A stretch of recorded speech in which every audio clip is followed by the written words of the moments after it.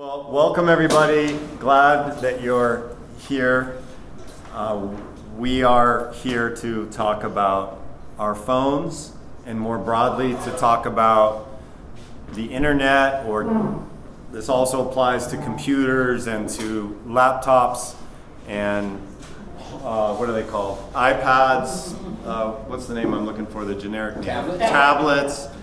This applies to everything, but it especially applies to our phones because for many of us, our phones go with us almost everywhere that we go. And so we're going to start off with this quiz here.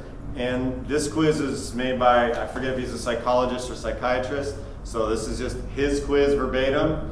And I'm going to give you his results and then we'll pray and we'll get into this. So go ahead and count up your yeses and your nos, okay? And so the so really the yeses is what they're after. So if you have 0 to 2 yeses, he says your behavior is normal, but that doesn't mean that you should live on your smartphone. This is his quiz that he gives.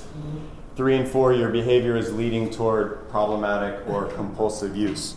So all of you have been to the doctor, and the doctor gives you a form to fill out, right? And you check off things, and then they kind of evaluate you. So this guy is a psychologist or psychiatrist, and this is the form he gives to people when they come into his office. It's also online. So 5 or above, it's likely that you may have a problematic or compulsive smartphone use pattern. And then 8 or higher, it says if your score is over 8, you might consider seeing a psychologist, psychiatrist, or psychotherapist who specializes in behavioral addictions for a consultation. You also could see your Lord and your friends, is what I would say. I'm not saying that you need a psychiatrist if you have this score, but this is the way a psychiatrist or a psychologist treats patients who come to him for all sorts of addiction, whether it's drug, alcohol, phone. They put these things and treat these things in similar ways. So this is just his quiz, and this is for you. So I want to start off with a quote from this book that I read, How to Break Up with Your Phone. And it's a very helpful little book. My daughter and I have been going through it. And she says this. She says, if you wanted to invent a device that could rewire our minds, if you wanted to create a society of people who are perpetually distracted, isolated, and overtired, if you wanted to weaken our memories and damage our capacity for focus and deep thought, if you wanted to reduce empathy, encourage self-absorption, and redraw the lines of social etiquette, you'd likely end up with a smartphone. There is quite a bit of science behind how our society and culture and individuals have changed with the frequent use of smartphones, and even more broadly, this book is just about the phone, but more broadly about devices and computers and how it's actually changing us. So for us, and I'm going to try to go through these pretty quickly. It's a beautiful day outside, and I think interaction and discussion is going to be really good. But this first one I want to take a moment and pray about, because I think almost every one of us here, and if you're not in this category, almost every one of us here, I think, could improve how we use our phones. Now, if you don't have one or you never use one, then you're outside of that category. And so this is still a helpful time for you because there are people around you that you could speak into their lives and utilize this information. But the overwhelming majority of us, whether we are on our phones a lot and we have a very high number, or whether we're on our phones a little, we're a 0 to 3, I believe that we can really, that God can significantly use our phones and us and our relationship to them. And so this kind of begins with just a surrender. And so that's the first thing that I want us to do, is just surrender ourselves and our phones and our electronic usage more broadly to Him. So let's do this by prayer, and then I'm going to try to quickly go through these 25 things. And if you have a question, like a clarification question, like what do you mean by that? Or then go ahead and interrupt me. But for broader discussion, let's just save that for the end, and we'll try to be out of here. We've got until 3 o'clock is kind of what I was hoping to be out of here. Everybody want to be out of here by 3 o'clock? So quick questions, interrupt me, like clarifications. But if you have longer questions, write those down or save those for the end, and that's where we're going to head pretty quickly. We'll be there very quickly. So let's pray together, and then we'll get into these. Father in heaven, I pray, I think every single one of us here is a follower of Christ. And Lord, our whole lives are our stewardship, in essence. Our time, our resources, our phones, our cars, our houses, every single thing that we have, we want to use them for your glory. And for most of us who have smartphones, these are things that we use a lot and are around us, and they impact us, and they can also impact those around us very much.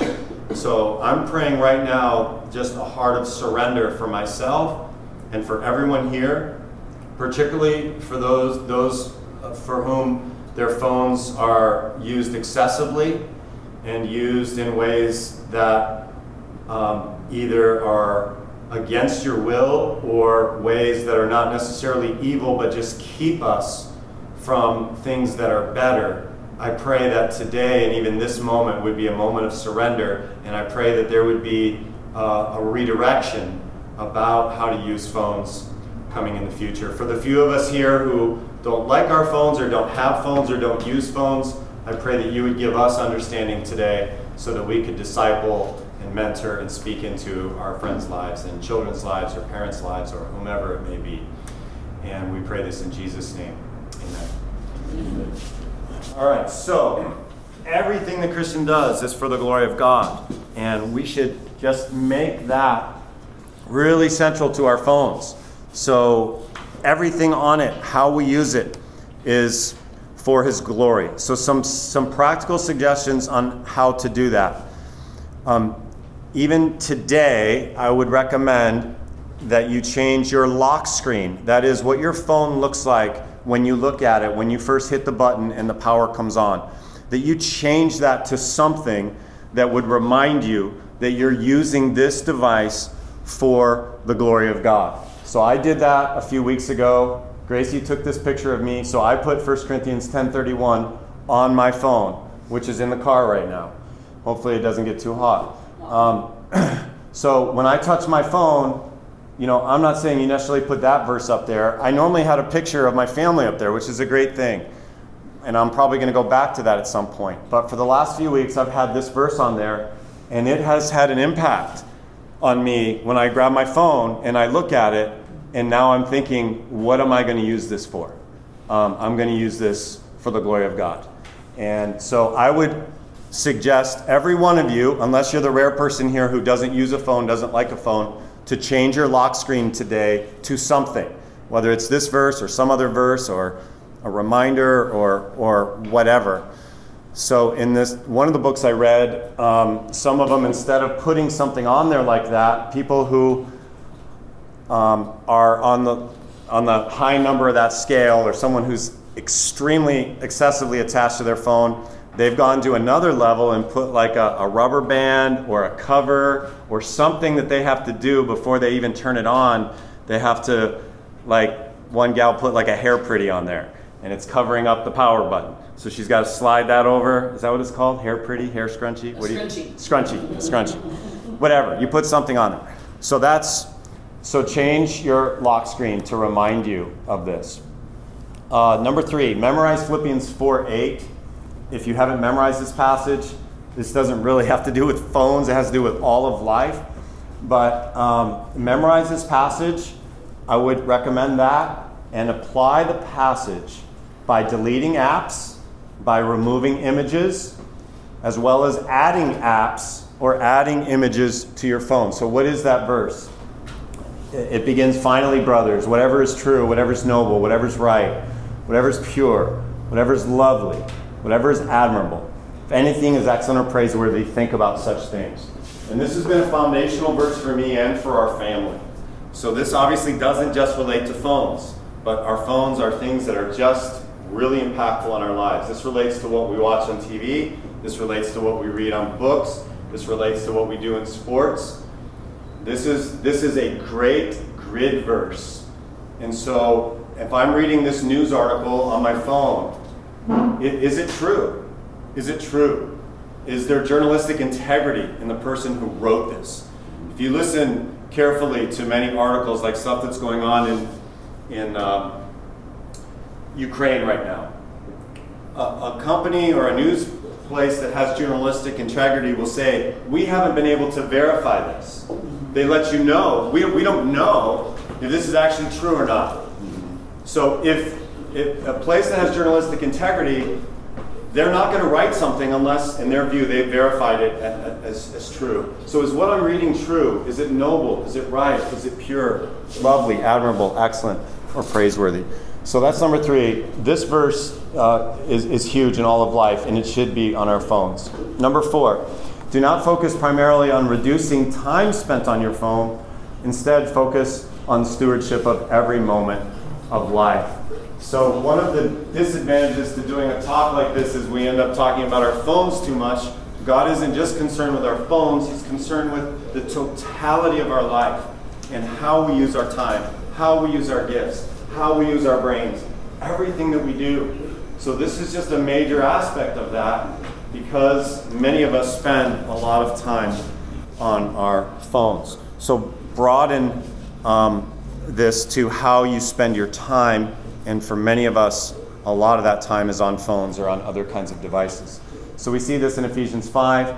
Be very careful then how you live, not as unwise, but as wise, making the most of every opportunity because the days are evil. So it's this line here, making the most of every opportunity is kind of the basis for what we're doing here today. We want to make the most of the time that we have on this earth before we go as believers to the new heavens and new earth, to glorify God, and our phones can actually help us do that. So number 5 says download an app that tracks your actual use. So this is not for people who don't like their phones or don't use their phones, but this is for those of us who are excessively attached to our phones. So almost, the books that I've read and the stuff I've read on this says almost everyone underestimates how much they're on their phone. It's not 100%, but that's a general thing. So here's one person, Samantha. She put one of these apps on her phone. She says, I've been horrified by the data that the tracking app has been providing. Yesterday I picked up my phone 81 times and spent over 2 hours on her phone. So the app actually tells you how many times you swipe in, how many times you do this, how many times you do that. They're very detailed. So if you excessively use your phone, you should get one of these apps and you should look at it so that you actually know the reality of how much you're on your phone. And some of them are very detailed. They'll tell you how much you're in every single app. Some of your phones have something like this built into them already, but they're not as sophisticated as the apps that you can download. So number 6, and this I'm going to suggest for everybody here. So I don't know if you have these things, so I was thinking more of young people. This all started with me shepherding my daughter. So if you have these things on your phone, I would encourage you today to delete Instagram, Facebook, TikTok, and other social media apps that you spend a lot of time on. Amen. So those of you that delete them, I'm not saying that you don't go on them. So you can still go on these apps through the browser on your phone. It's more tedious, it doesn't work as well, and you're not so much of a victim, which is what many of us are on the apps, the way that they're designed. We'll talk about that more. So I would say if you have these apps or other social media apps, to delete them. And at least for a time period, just access them through your web browser. Number 7, this one is huge. So when I say turn most notifications off, what I mean is if I'm on a mountain bike ride, which is actually a spiritual time for me. I talk about mountain biking a lot, but most of the time I'm alone and I'm with the Lord when I'm climbing. It's almost like walking, not when I'm descending, but when I'm climbing, it's kind of like walking. And so I'll have a sermon going, I'm listening to music, or I'm praying, or just seeing His creation. It's not helpful for my phone to be buzzing in my ear when I'm on a mountain bike ride. It is not helpful for my phone to be buzzing on Sunday morning when we're gathered to worship. It's not helpful for my cell phone to be notifying me right now, almost no matter what right now. I mean, if my wife was in a car accident, I would want to know. But aside from something like that, like I really don't need to be interrupted during certain times. A time like this, a time like when I'm spending time alone with the Lord. So many times we'll talk about that in a moment, get rid of our phones totally, but turn most of your notifications off. So what I mean by this is, if you're the kind of person where anyone in the world texts you, and you get the phone and you look at it immediately, I'm saying don't do that. I'm saying you can adjust your phone so that when my wife texts me or my daughter texts me, it comes through. But everyone else, I don't get a notification when they text me. So I check my phone whenever, after I've spent time with the Lord, or at the end of the day, or after my bike ride. So I don't get notifications except from my wife. I should have it on there. If you want to know the truth, I only have my wife that just comes to me no matter what. So my daughter she's not here right now. She's supposed to be, but she's in Las Vegas. So my daughter's texts don't come straight to me. My wife's do. So turn most notifications off, however this works for you. I need to put my daughter back on mine, is what I'm trying to say, essentially. So some of us use phones or our apps for evil. And that's mostly what I've not been talking about so far, but I wanted to mention this. So if you use apps to look at pornography, or to read gossip, or to read lies, or there's certain apps you go to where you covet. I go to this app and I wish I was like that. I wish I looked like that, or I had that. I would encourage you to repent of that and to delete those apps. 9, identify your prioritized apps, those you use the most to glorify God. Move others to other screens. So if you don't delete them, at least move them away from your home screen and prioritize your apps on your phone screen, on your home screen. So I did this some time ago. So most of mine didn't really change, but a couple changes on mine are, this is that Unreached People group app, which was new. So it was mentioned by, who mentioned that today? Jeffrey Gale mentioned in Confession. So this is an app. I'm not using this every day, but this is an app that helps you to pray for people in unreached groups where there's no gospel, no church. So think through what apps you would have on your home screen. And I don't think I need to tell you all of mine. Our phones can be used for really good things. This is for listening to music. Music's huge in my life, and I listen to music a lot. Directions. These are our directions. This is so I can find my family and see where my wife is, and so on. This is to open my garage door. Those are what I ended up putting on my screen. But I would ask you to consider what the Lord would have you put on your screen. Probably the most important one here is this. This is where I read the Bible. So I use this software, Accordance, on my phone, mostly on here. I don't do a lot of reading on my Bible or on my phone. I read Accordance on here and on my computer. I'm going to pick up the pace here. What time is it? So yeah, I'm going to pick up the pace. So we have 25, and so we have time for discussion. Number 10, find a home for your phone at home, preferably in a drawer, not in your bedroom. Let it live there. So this has been huge for me. I started this some years ago. So I used to keep my phone in my pocket. Used to use my phone as an alarm clock. So when I come home, unless there's something I'm expecting to have happen, my phone goes in the drawer and it lives there. And most of the time, there's no alerts that can go off, and I don't even know what they are. So I still check it, especially if I'm expecting, someone's in the hospital, something's going on. I still check it. but most of those alerts don't get to me. They don't interrupt what I'm doing when I'm at home. Number 11, do not bring your phone with you to Sunday morning gatherings. This is what I'm doing. So I put or power down. It's very helpful for me to not have my phone with me. I mean, we heard from the Word of God today about the importance of telling individuals how much we love them and looking at them in the face and spending time with them. I mean, on Sunday morning of all times, I do not need to be looking down at my phone. Is there an exception? Of course. So I had a woman today, hey, I want to give you so-and-so's phone number. Do you have it? I don't know if I have it. My phone's in my office. So she came in my office with me, and we looked at my phone, and I got that person's phone number. So I'm not being you get what I'm trying to say here. It's not freaking out about you're a sinner if you turn your phone on Sunday morning. I'm just telling you a suggestion for how to glorify God. Number 12, do not bring your phone with you to your small group or Bible study or power it down. That's basically the same thing.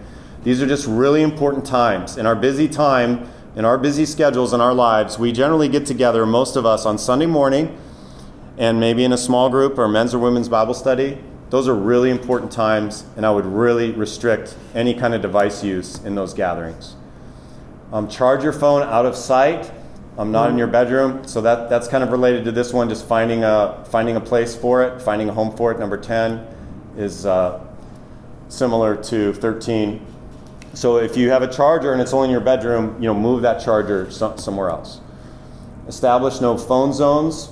So this is more for families or communities, small groups. You can just say, hey, we're having a meal together. Let's all leave our phones over here. Or if you're a mom or dad, hey, we're all putting our phones in this bag or this box, and we're going for a hike. We're going to have time in the Word together, family devotion together. So establish no phone zones and even a place for those phones. Take phone Sabbaths, an entire day, an afternoon, a vacation. And those of you that are taking notes, I can email this to you or send it to you or whatever. And I understand the paradox of that, but that's all right. Number 16. What I'm trying to do is I want the Lord to impress on you more than I want you to write these things down. I can send this to you, and that would be a good use of your phone. Maybe it's the time to pause and say, I'm not trying to get us all to get rid of our phones necessarily, but just, it just depends what God leads you to do. You probably don't need to get rid of your phone. You need to redeem its use. Number 16, for addicts, or to use the language of the Bible, idolaters, prayerfully work your way to an initial extended fast, perhaps 2 or 3 days or a week. So many of our young people, high school, college age students, they spend an extraordinary amount of time on their phones. And so for them, or if you're in that category, it's not just young people, but they especially, I would recommend that they actually take time and pray about moving toward a fast and maybe have a weekend fast. And then at the end of that fast, that's when you would implement all of these things. So that's for those who know that they are excessively attached to their phones. Another thing for those who are excessively attached to their phones, write out on paper what you want your relationship with your phone to look like. So what am I going to do with all this time? And if I'm not on my phone? Well, that's part of what you would do during that fast is what ideally, from a biblical perspective, what would God want my relationship with my phone to look like? So this was a helpful tool from this book, WWW, which normally stands for World Wide Web. And so she asks, what for, why now, and what else? So again, this is targeting an audience of college students who are on their phone many, many hours a day. And so that's why the hair scrunchie or the thing on the front of your phone lock might be what for, why now, and what else. So that's a really good question. So if you're used to just pulling that thing out and constantly going on it, you can ask yourself those 3 questions, those 3 W's. And so you could just put 3 W's on your lock screen. I think that's what she recommends. 19. Instead of spending time coveting the cool things that others are doing and posting on social media, plan cool things and do them in the real world.